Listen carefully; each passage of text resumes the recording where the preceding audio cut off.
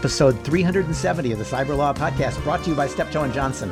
We're lawyers talking technology, security, privacy, and government, and the views we're about to express are not shared by our firms, institutions, clients, family, friends, or pets. But it's going to be an entertaining news roundup. We've got Mark McCarthy, who teaches law at Georgetown and does policy analysis at the Brookings Institution. Mark, great to have you. Thanks. Good to be here. Okay. And Gus Hurwitz, who teaches law at the University of Nebraska, is here. Great to have you too, Gus. Fortunately, nothing's happened since I was last on. Well, certainly on public policy and legislation, that's probably true. And Dmitry Alperovitch, who's the co-founder and chairman of the nonprofit Silverado Policy Accelerator, responsible for some of the best online debates of the year. Dmitry, great to have you. Thanks for having the non-lawyer on the call. Yes, exactly.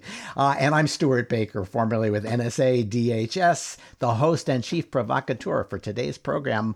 Dmitry, I think we're in the second stage of the Kaseya breach, where it's starting to get patched and everybody's asking what the White House is going to do about it. And you had a lot of free advice in a nice White House or Washington Post op-ed. So I'll ask you, what should Joe Biden be doing about the ransomware attacks? Well, Matthew Rozhansky of the Wilson Center and I wrote a couple of op-eds over the last few months on how to negotiate with Putin. And in particularly on this issue, which is becoming a critical national security issue. I think most of our listeners will agree with that when your colonial pipeline is going down, when meat processors are going down, when small businesses are being taken down with ransomware, this is reaching the point of no return and the point where the administration has to act. And the reality is that there's one person on the planet that is capable of stopping these attacks, and his name is Vladimir Putin. Not because he's directing them, not because he's involved with them, but because the criminals that are operating largely from Russia, they're responsible for these attacks, are well known to his security services. A visit from the FSB to their houses to tell them to knock it off would have the desired effect. He can certainly go even further and start arresting and prosecuting them. But the reality is that without significant pressure on Putin, it's not going to be in his interest to do so. And we've argued that the Biden administration should approach this in a very realistic fashion, understanding that we're not going to get a broad cyber agreement with Russia anytime soon. And frankly, a lot of the things that we have been complaining about lately, like SolarWinds, I don't even view as violating norms. That seems like traditional espionage. But this is the one issue where we can make progress precisely because it's not that important to Putin. Doesn't care about these people, the criminals that are doing these ransomware attacks. He doesn't know them. They're just young thugs in Moscow, St. Petersburg that may have some connections with lower level officials in the security services, but they're not the oligarchs. They're not connected to his administration in any significant fashion. And they haven't made enough money yet to prop up his autocracy. Yeah, I mean, they're getting hundreds of millions of dollars, which is a drop in the bucket for Russia and is not at all meaningful from a strategic perspective. So this is the one issue where he can easily make good on his promise to work with us on cybercrime as he did in Geneva without any domestic repercussions. But he's not going to do that without significant pressure from the administration. So we argued in the Washington Post op-ed that we should threaten sanctions against the things that he actually really does care about. The energy sector, the large gas and oil companies in Russia that are contributing a huge chunk of the annual revenues to the Russian government. That would have the desired effect of making him listen. So we will see if the Biden administration follows up on it. But it's important not to mix things up. I think it's important to really be focused and say ransomware is our thing that we're going to confront Russia on. Let's not throw in the attempted RNC hack that a lot of the media went kind of berserk over last week, even though by all accounts the hack was not actually successful. And even if it was, has all the signs of being traditional espionage. This is what, after all, intelligence agencies do. They break into political institutions, they steal information. No evidence that this was like 2016 and the DNC hack, where there was actually going to be an attempt to do influence operations, in large part because of who was doing it. It was not GRU, the Russian military intelligence. It was the SVR, Russian Foreign Service, that has not been involved in active measures operations during elections in the past. So I think we need to be focused. Let's keep our eye on the ball, and that is ransomware, and keep the pressure up on Putin to deal with that. So you're right that he's not going to do anything unless we find a pressure point. The president said he was going to strike back with cyber if he didn't see progress. I thought that was certainly not consistent with your advice, and maybe not consistent with actually being effective. I actually don't disagree with striking back in cyber. I think there should be a multi-pronged strategy. The most effective, of course, would be getting Putin to do something. In the absence of that, or while we're waiting, we should absolutely be doing whatever we can to disrupt operations via cyber. That's not a long-term solution, but you can slow things down. You can cause a lot of havoc amongst these groups. You can try to steal their money, as we did last month with the returning part of the Colonial ransom. So those are all things that are good to do, and we should be doing them. We should just be under no illusion that alone will solve it. Yeah. Do you think that by making a big deal out of it, we've actually made it harder for Putin to do something useful? Now it looks as though he's backing down in the face of. I think that we had no choice but to make a big deal out of it. When you have lines all across the East Coast with people trying to put gas in their cars, and some of them even filling up their plastic bags against all sensible advice, you can't not, under that political pressure, under that media pressure, respond forcefully. But we do argue in our op-ed that any communication of threats to Vladimir Putin needs to be done privately, not publicly. If you do it publicly, you will corner him, and he will refuse to act because he does not want to be seen domestically or internationally as doing America's bidding. But if you deliver it quietly in private, send a message that, hey, if we don't see progress here, you're much more likely to get a desired outcome. And we do know that the Biden administration has said that they've started the working group level discussions with the Russian officials. They have passed information on criminals in Russia that they want to see action on. So we shall see in the coming weeks if there's any progress here.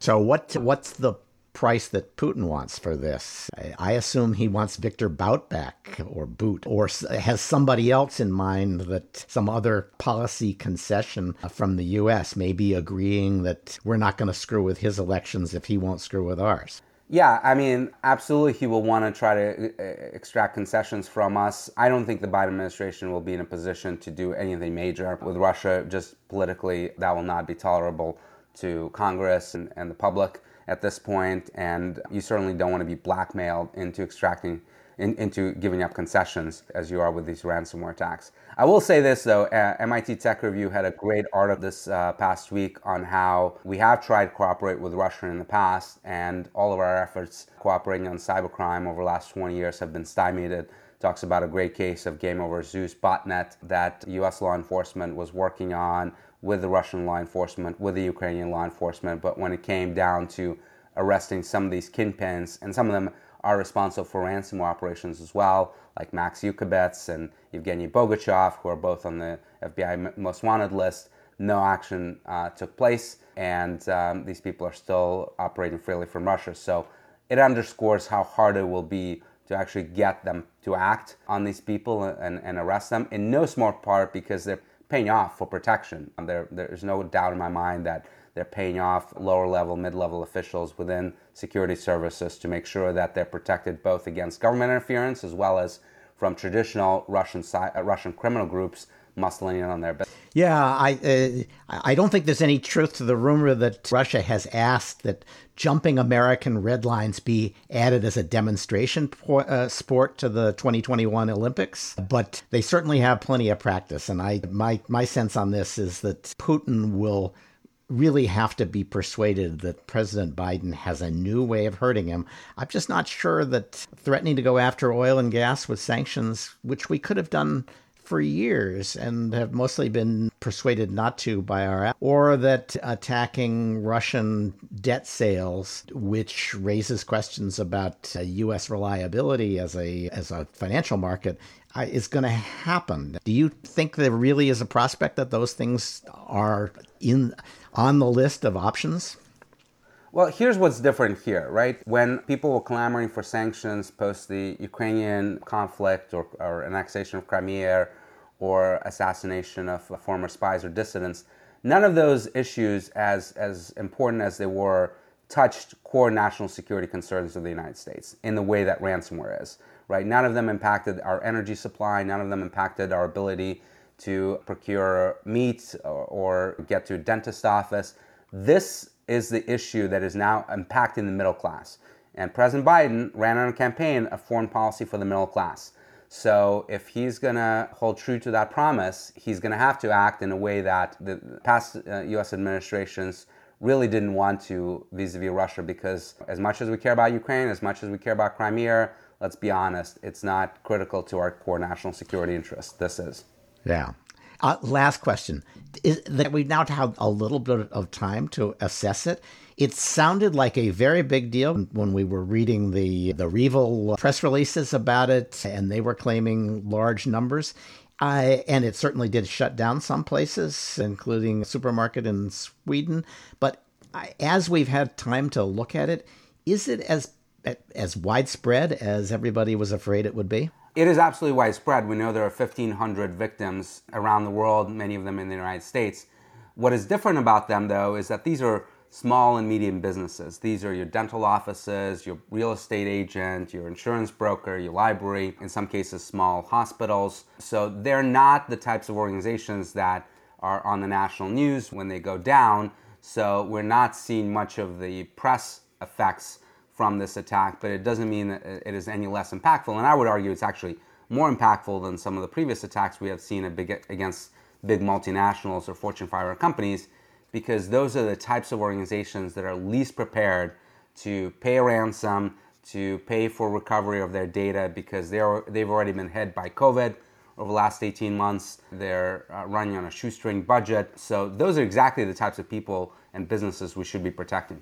Okay. So the White House has been busy this week. They also put out an enormous executive order that name checks practically every industry for anti-competition or for competition reforms, telling agencies from the Agriculture Department to the FTC to do more about competition. It's an odd document in many ways. I mean, the spurring competition is not exactly a partisan issue by itself, but not all of this stuff has anything to do with competition. And the comprehensiveness of it is striking. It's almost like the State of the Union address, where if you don't get name checked, you're going to spend a year with people mocking you in the hall. Gus, what do what's behind here? Yeah, so there's so much here, and I'll try to be short, but you're exactly right. There's something for everyone to love and or hate in this executive order. And I say that because it touches on everything from airlines to banking to pharmaceuticals and drug companies to platform competition to eyeglasses to internet services to agriculture and meat packers to railways. I could go on. Amazingly enough, there are 72 specific proposals in here, and as best I can tell, and Mark and we were talking about this before we got started, this appears to largely be derived from a Center for Equitable Growth white paper that Tim Wu, now of the National Economic Council, was involved with writing a couple of months ago before he was elevated to serve as a special assistant in the National Economic Council. So this is likely his fingerprints are all over here. A few things that we should touch on that are in here. First, there's some non-controversial stuff in here that I think most folks would think of as good. Occupational licensing reform, reforms to non-compete clauses. Non-compete clauses have their value, but I think there's widespread acceptance that they've been used overly broadly in recent years. There is well-intentioned third rail stuff. There's stuff involving a right to repair rules, especially in agriculture. And this is a legitimately hard issue. Again, companies locking down their products and not allowing third-party repairs to them. That's understandably problematic, but also there's important vertical integration and consumer protection stuff here, and also important security stuff. When you're talking about complex machines, complex equipment like tractors that could very easily be targeted targets of nefarious actors, especially as they're increasingly networked. Opening them up to third-party repairs also opens them up to potentially nefarious actors. So things get complicated. And there's also just the laundry list of left-leaning policy dreams here. Do something about net neutrality. That's obviously a call for the FCC to do something about net neutrality. And also, and basically it says bring back the old regs that the last administration threw out. So this is like complete completely circular policy making, and they will finish that rulemaking about the time that the president is up for re-election. So the fascinating things here, first, if the president were serious about doing something about net neutrality, he should have, and I still think he should, include it in the infrastructure bill. I mean, the basic challenge with net neutrality is unclear statutory authority. Come up with a legislative compromise, put it in there, put this issue to... It's going to be really interesting when we get a fifth FCC commissioner. They are going to do something about net neutrality. We didn't need this in an executive order, but by putting it in here, he's arguably making it a little more political. And I'm really interested to see what happens with the president's fifth FCC commissioner or commissioner nominee after the switcheroo he pulled with Lina Khan at the FCC, installing her as chair without disclosing to the Republicans that was his plan. I think that there could be some demands for blood on the fifth FCC seat when the president gets around to eventually nominating someone. I think that might be where the Republicans decide to get some vengeance for the president breaking tradition on how he approached the FTC chairmanship. So didn't Tim Wu actually give net neutrality its name?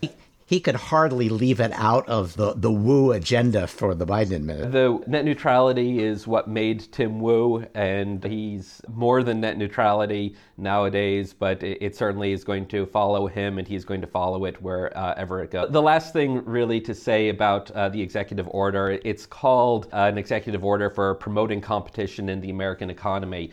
It really isn't a competition executive order. This is just economic regulation. It's not general competition policy. This is sector by sector specific regulation. And it's notable that there isn't anything in here that seems to really be supporting or in line with the House Democrats' antitrust reform legislation that's been going through the legislative process.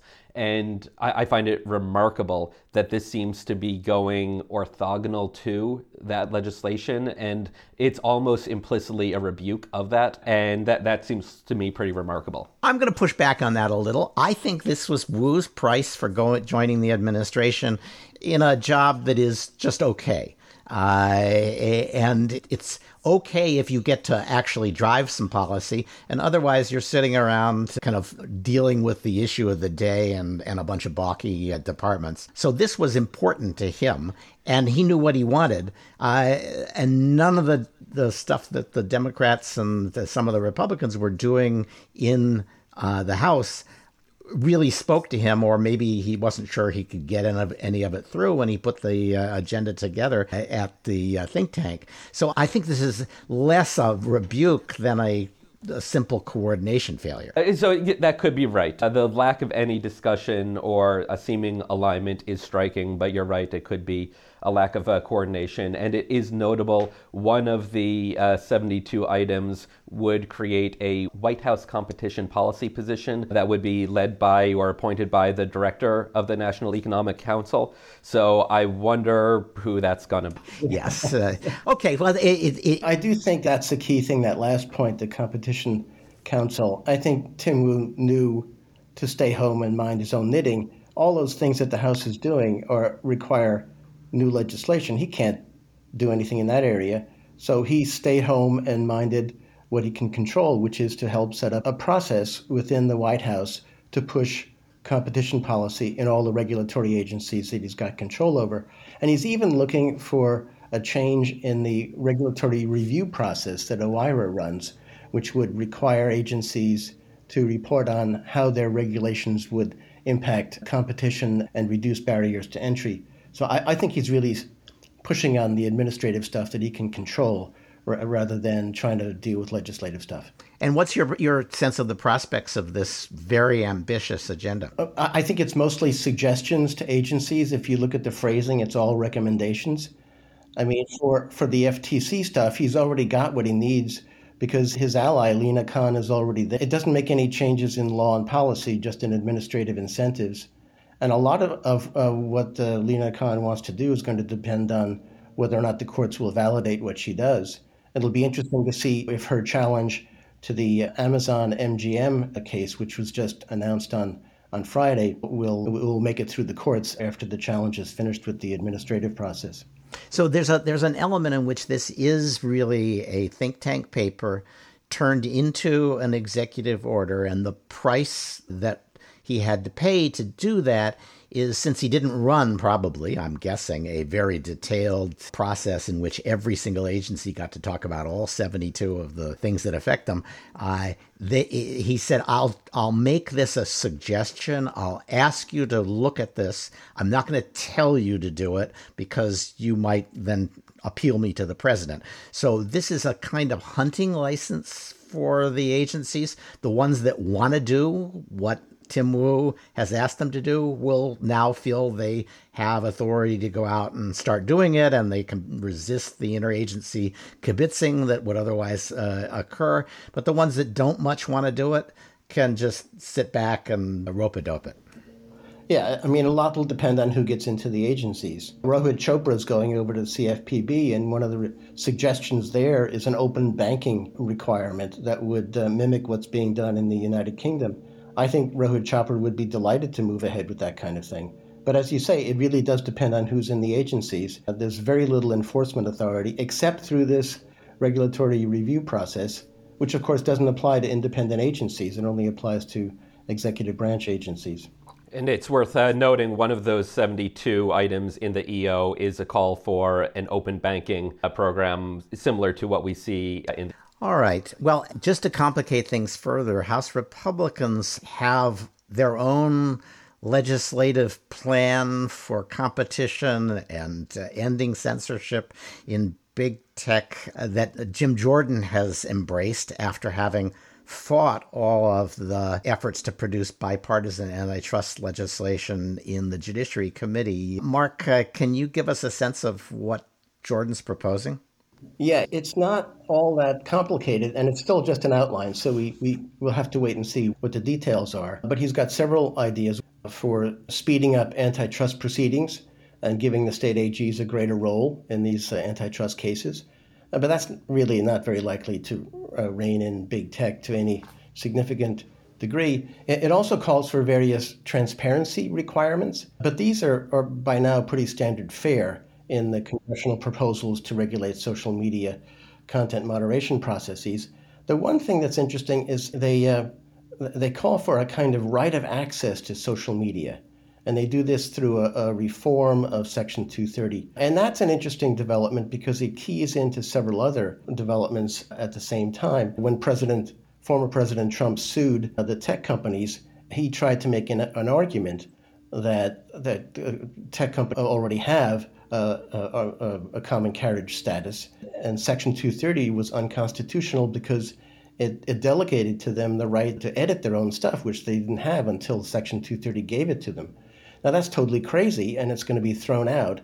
But the House Republicans are sort of going in the same direction by saying we want to have social media companies put under a kind of common carriage situation, similar to what Justice Clarence Thomas was talking about in his opinion several months ago.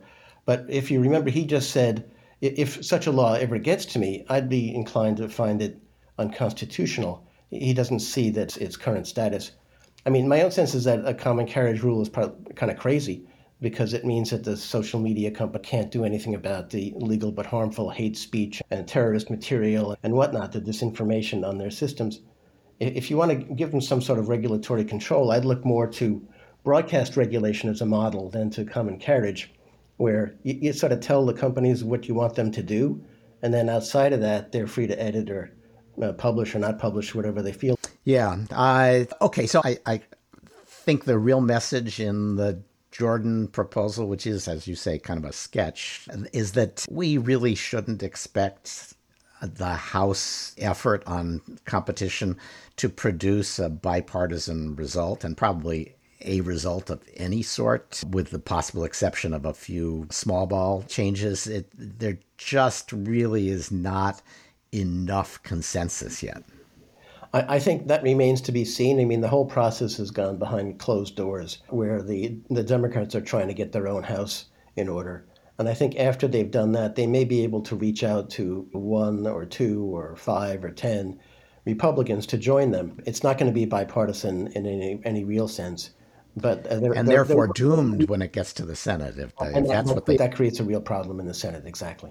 Okay, I think the best story, the most interesting story of the week, actually, because it's so completely new and makes us think again about China and its policy, is what the Chinese government is doing to Didi, which is the Uber of China, and was planning to do an IPO. And has been dramatically undermined to the point where the Chinese government is telling phone companies not to put its app on phones in the future. Dimitri, can you give us a sense of what has happened to Didi and what it tells us about China's tech policy? Well, of course, this is not just about Didi. This is about the overall crackdown that appears to be happening in China against the sector, the tech sector, and particularly companies that they see as getting too cozy with the United States by listing on U.S. exchanges, as Didi has done, as Ant wanted to do. Ant, of course, a subsidiary of Alibaba, led by Jack Ma, that was going to have a huge IPO last year until those plans were scuttled under pressure from Chinese government. And Jack Ma has since pretty much disappeared from public scene. This is all an indication that Xi is continuing his path to total control of China and shutting down any attempts for companies or individuals to have any individual policies that may not be completely aligned and under control of the Chinese Communist Party. And this is a huge signal to U.S. investors. I think the U.S. investors are starting to wake up to the reality that investing in China may not be a safe bet when the Chinese government can intervene at any point. So it turns out it wasn't the fact that there was genocide happening in Xinjiang, not the pretty much complete now annexation of Hong Kong, not the threats over Taiwan that would make U.S. business think twice about dealing with China. It was a realization that their own dollars would be at stake. Shock, I know. Yeah, they're the second to last industry to wake up to the risks of doing business in China and the possibility that you could get screwed when the political winds change. The last, of course, is Apple. They haven't quite figured it out, but it's going to come for them too. No doubt. And the reality that these companies need to appreciate is that China doesn't care about them, certainly doesn't care about Western companies, and its long-term objective is to kick all of them out of China. They think it's unconscionable that these companies dare to make money on Chinese consumers and exploit the Chinese workforce. They tolerate it only while it's useful, but they're going to crack down on it. And in general, as Neil Ferguson, who thought it would be a good idea to invest in the enemy that we have in this new Cold War? And who thought that a bet on totalitarianism is going to turn out well for anyone? This was all foreseen, of course, and many of us have foreseen it for decades, and the chickens are now coming. Yeah, so the nominal objection on the part of the Chinese government, it's not completely nominal, is that listing on an American stock exchange subjects you to the rules of the stock exchange, which include audits and an ability to verify those audits, which means that you've got Western auditors looking at your financial and other data, and that is a national security problem even when they're looking at ride-hailing in a company's internal data. And so as a matter of national security, they don't like people doing IPOs in the West. Didi managed, this is kind of actually, I think, shocking. Didi knew from the stories I'm reading that the Chinese government didn't want them to list and go for an IPO, and they stalled the Chinese government by implying that they were stopping and then rushed their IPO out, and that this may be why China is punishing them uniquely harshly in a way to demonstrate to Western investors that if somebody slips an IPO past the Chinese government, the people who buy it are going to regret it. You just do not pull a fast one on the dear leader, as everyone knows, the great leader, I should say. And that's exactly what they were doing. But by doing so, they actually probably also are getting to the crosshairs of the US regulators, because even though they were aware that the Chinese regulators were putting pressure on them not to list, they did not disclose that in their S1 filings with the Securities Commission, and as a result, may have violated US regulations. I think they're bound for delisting for a bunch of political reasons, and because they won't be able to provide the audited data that the exchanges want. Marco Rubio has already said it's crazy to have allowed the listing. This is just going to end badly for most of the VCs who hope that an IPO from the Chinese company was going to be their exit. It's going to be ugly. Okay, Mark, there's a whole bunch of 37 states that are taking Google to court over the Play Store control. Of course, Apple famously controls its store, but Google has been claiming, hey, we don't really control our store. You can sideload, you can have a store that isn't Google. That doesn't seem to be cutting much ice with these 37 states. How come? So I think you're right to point out that this is similar to the Apple circumstance, and there already is an Apple case, the Apple Epic case, and many of the same accusations are being raised in this case about the Google Play Store. So the idea is that Google is using various practices to dominate the market for distributing the apps that'll run on its own Android operating system, but it does this by trying to funnel all of the app purchases through its own Play Store. I mean, it does allow side loading, and it does allow other stores such as Amazon's, but it makes it really difficult for consumers to use those alternatives. At least that's the allegation. And once on the Play Store, it requires developers to use Google's own app publishing format and its own payment service. And that enables it to collect as much as 30% of the fee that app developers charge their own customers. Which coincidentally is what Apple's being sued for charging Epic. Exactly. When developers try to get around that, Google jumps in and says, no, you can't do that. It forbids the app developers from using the Play Store to tell customers to download the free app from the App Store, right, from the Play Store, but then to go to the developer's own website to download the paid. In many ways, This case reminds me of the Amex anti-steering rule case, where Amex told merchants that who were accepting its card, that they couldn't ask their customers to use a cheaper form of payment or provide an incentive to do that. And if it ever gets to court, we might see some more clarity in connection with the Supreme Court's two-sided market analysis that it used in the Amex case to uphold Amex's anti-steering rule. I mean, the fix is really what troubles me. I mean, people are already pointing out that the court is being asked to look into the details of how the user, experiences the software on the Play Store. And do we really want the courts snooping around into the details of what messages are shown to users? I mean, that kind of stuff doesn't seem like the kind of thing that courts should be involved in doing. I think anybody who has used Pacer knows how good the courts are at website design. There you go. But it really does seem like a regulatory matter. It calls for ongoing supervision by a regulatory agency, not a one-time decision by a court. And so that means what they really need in order to get at this kind of abuse is a regulatory agency to handle these issues. And that's really where the kind of neo-Brandeisian reformers, Tim Wu and Lina Khan, want to go. But to get there, they're going to need to have some new authority that allows them to use regulatory tools and ongoing industry supervision to promote competition through a regulatory requirement. Antitrust is currently practiced and understood, just won't allow them to do it. So it is. I'll make a historical point that you're right. This is the neo-Brandeisians or Brandeisians. And it's worth remembering that Brandeis was a small government liberal who believed in cutting everybody down to size and having lots. That bad was really bad. Big was really bad. And yet he turned out to set the table for a host of big government programs in the Roosevelt administration.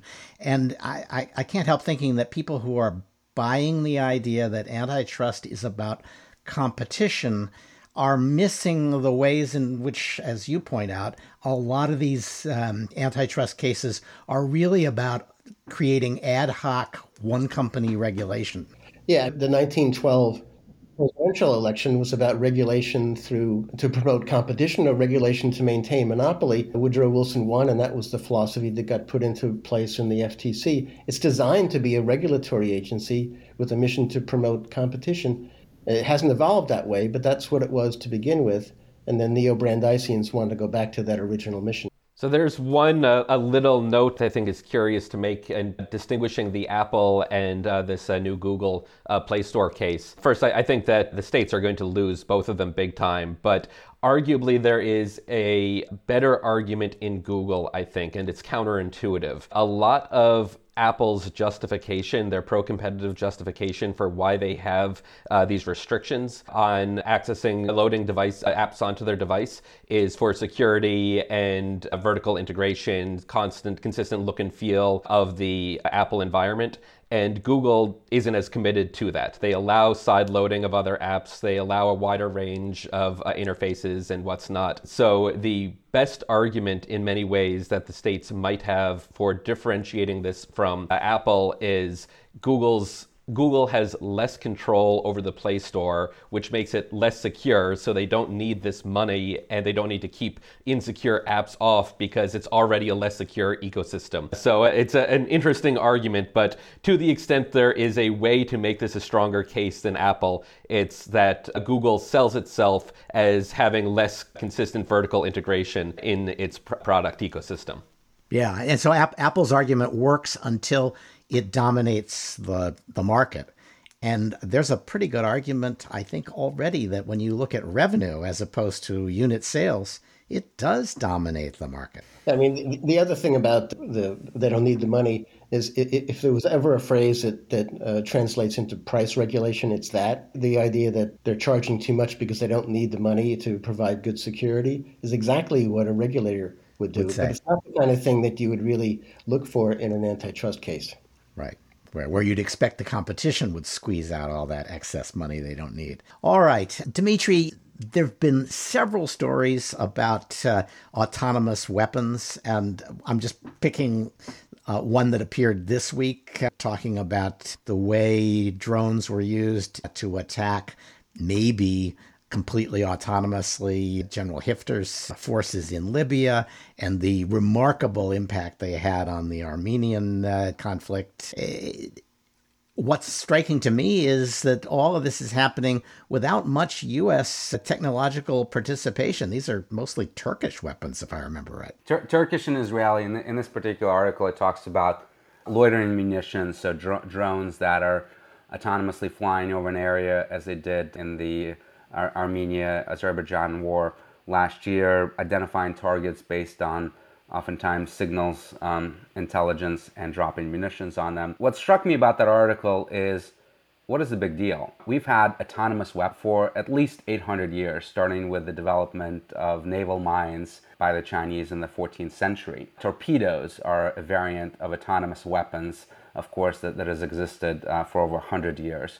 So the reality is that we've had weapons for a long time that can, quote unquote, act on their own with intelligence or without intelligence. And in fact, if you look at mines, they are unintelligent, autonomous weapons that don't discriminate. And it strikes me that we're actually moving into a better direction by having some intelligence and discriminatory capabilities built into those weapons compared to the dumb ones over the last few hundred years. So, and I actually don't think that this move towards completely autonomous decision making is going to get very far anytime soon. Obviously, there will be some basic capabilities as we're seeing on the battlefield now, but we're still such a long way away from even self-driving cars, where you're trying to do something where you're not facing an adversary that's trying to ram into you and destroy you as you might have in a war zone. That it's going to be a very long time before we have sort of independent thinking AI like Terminator style AI on the ballot. Yeah, I think you're probably right. And my guess is DOD isn't playing in this because their new equity-minded management is trying to figure out how to avoid AI bias in the choice of targets. But let's do some quick hits and bang through these things. The Pentagon canceled, after multiple challenges, their $10 billion JEDI cloud contract with Microsoft. Gus, this feels like a reward to AWS for relentlessly stalling the award. In many ways, this was in the cards. I think the administration wanted to reopen this, but I heard a interview, I don't remember who the administration official was, but about this the other day, and he said one of the stupidest things I've ever heard come out of government officials' mouth, and that's saying something. Their vision for rebidding this is they want to have multiple vendors all collaborating to provide the new joint defense infrastructure on the grounds that they think it will be more secure to have multiple incompatible systems working together to provide the system. My head it boggles the mind. Yeah. I will say this, Gus. I actually take the other view here. I think that this was a prudent decision simply because they can now move forward with some awards without being stuck in litigation for many years. But also technically, I think relying for such a huge contract, too big to fail contract on one vendor was never going to be a good thing. And having competition, having multiple vendors participating and bidding on different projects. It's not going to be one cloud built jointly by Microsoft or AWS, by the way. It's going to be multiple smaller clouds to be used in different parts of the DoD. I think that's the right decision. It'll encourage both of them to keep competing, to keep trying to lower the price and provide the best service. So are they, let me just, for clarification, are they thinking of a kind of IDIQ, indefinite quantity, where basically you award the contract to 10 people and they get nothing except the opportunity to compete again for smaller contracts? Is that what they're talking about? They haven't talked about the details yet of how exactly they will structure it, but you could foresee something along those lines where you pay them to build out a cloud, just like CIA paid Amazon to build that cloud 10 years ago. But then when it's time to get it to be for individual use, every department, every part of the DoD would pay an individual vendor to run workloads on those clouds. And Dimitri raises a fair point, especially I agree about the timeliness of getting this done with pending litigation, and the prior iteration was already out of date. And we don't know the details about what the administration will be looking at. And it's entirely possible a senior government lawyer didn't really understand what he was talking about as he was describing the vision, or they just haven't figured it out. But it will be interesting to see how they proceed.